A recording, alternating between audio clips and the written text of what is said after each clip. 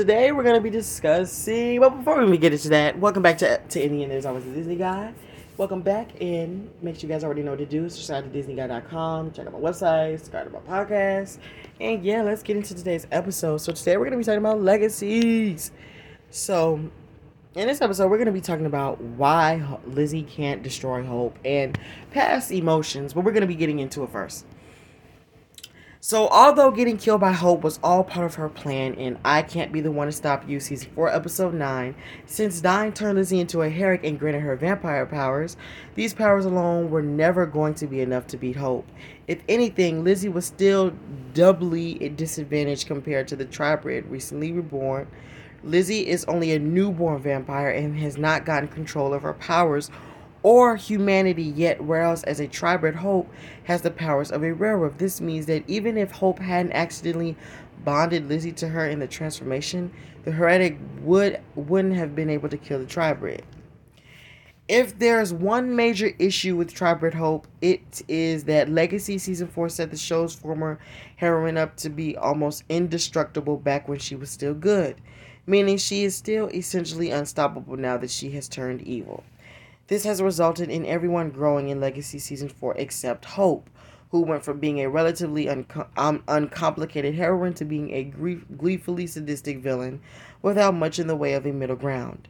Bringing Lizzie back from the dead was intended to act as something of a threat toward Hope, even though the Sire Bond revelations of Legacy Story of My Life, Season 4, Episode 10, mean Lizzie can no longer kill off Hope.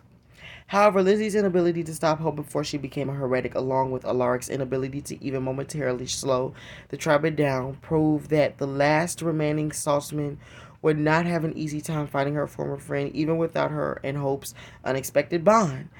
Frustratingly, Legacy Season 4 could have worked around this fight by having Josie and Lizzie fight Hope together before the latter's departure, since their combined powers might have been sufficient to take her down. However, now Legacies will need to find a way for someone else to defeat Hope, since Lizzie's heretic powers couldn't do the job, and their Sire Bond makes the feat doubly impossible.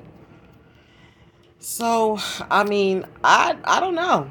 It's screwed either way, because everybody knows that Lizzie wants to kill Hope, because especially after what she did to her dad. But it's like, how is she going to be able to do it with the Sire Bond? I mean, there's no possible way. But I guess we're just going to have to find out, because, I mean, but even if she didn't have the Sire Bond, I still don't think, I don't think she would have the guts to still do it, though, because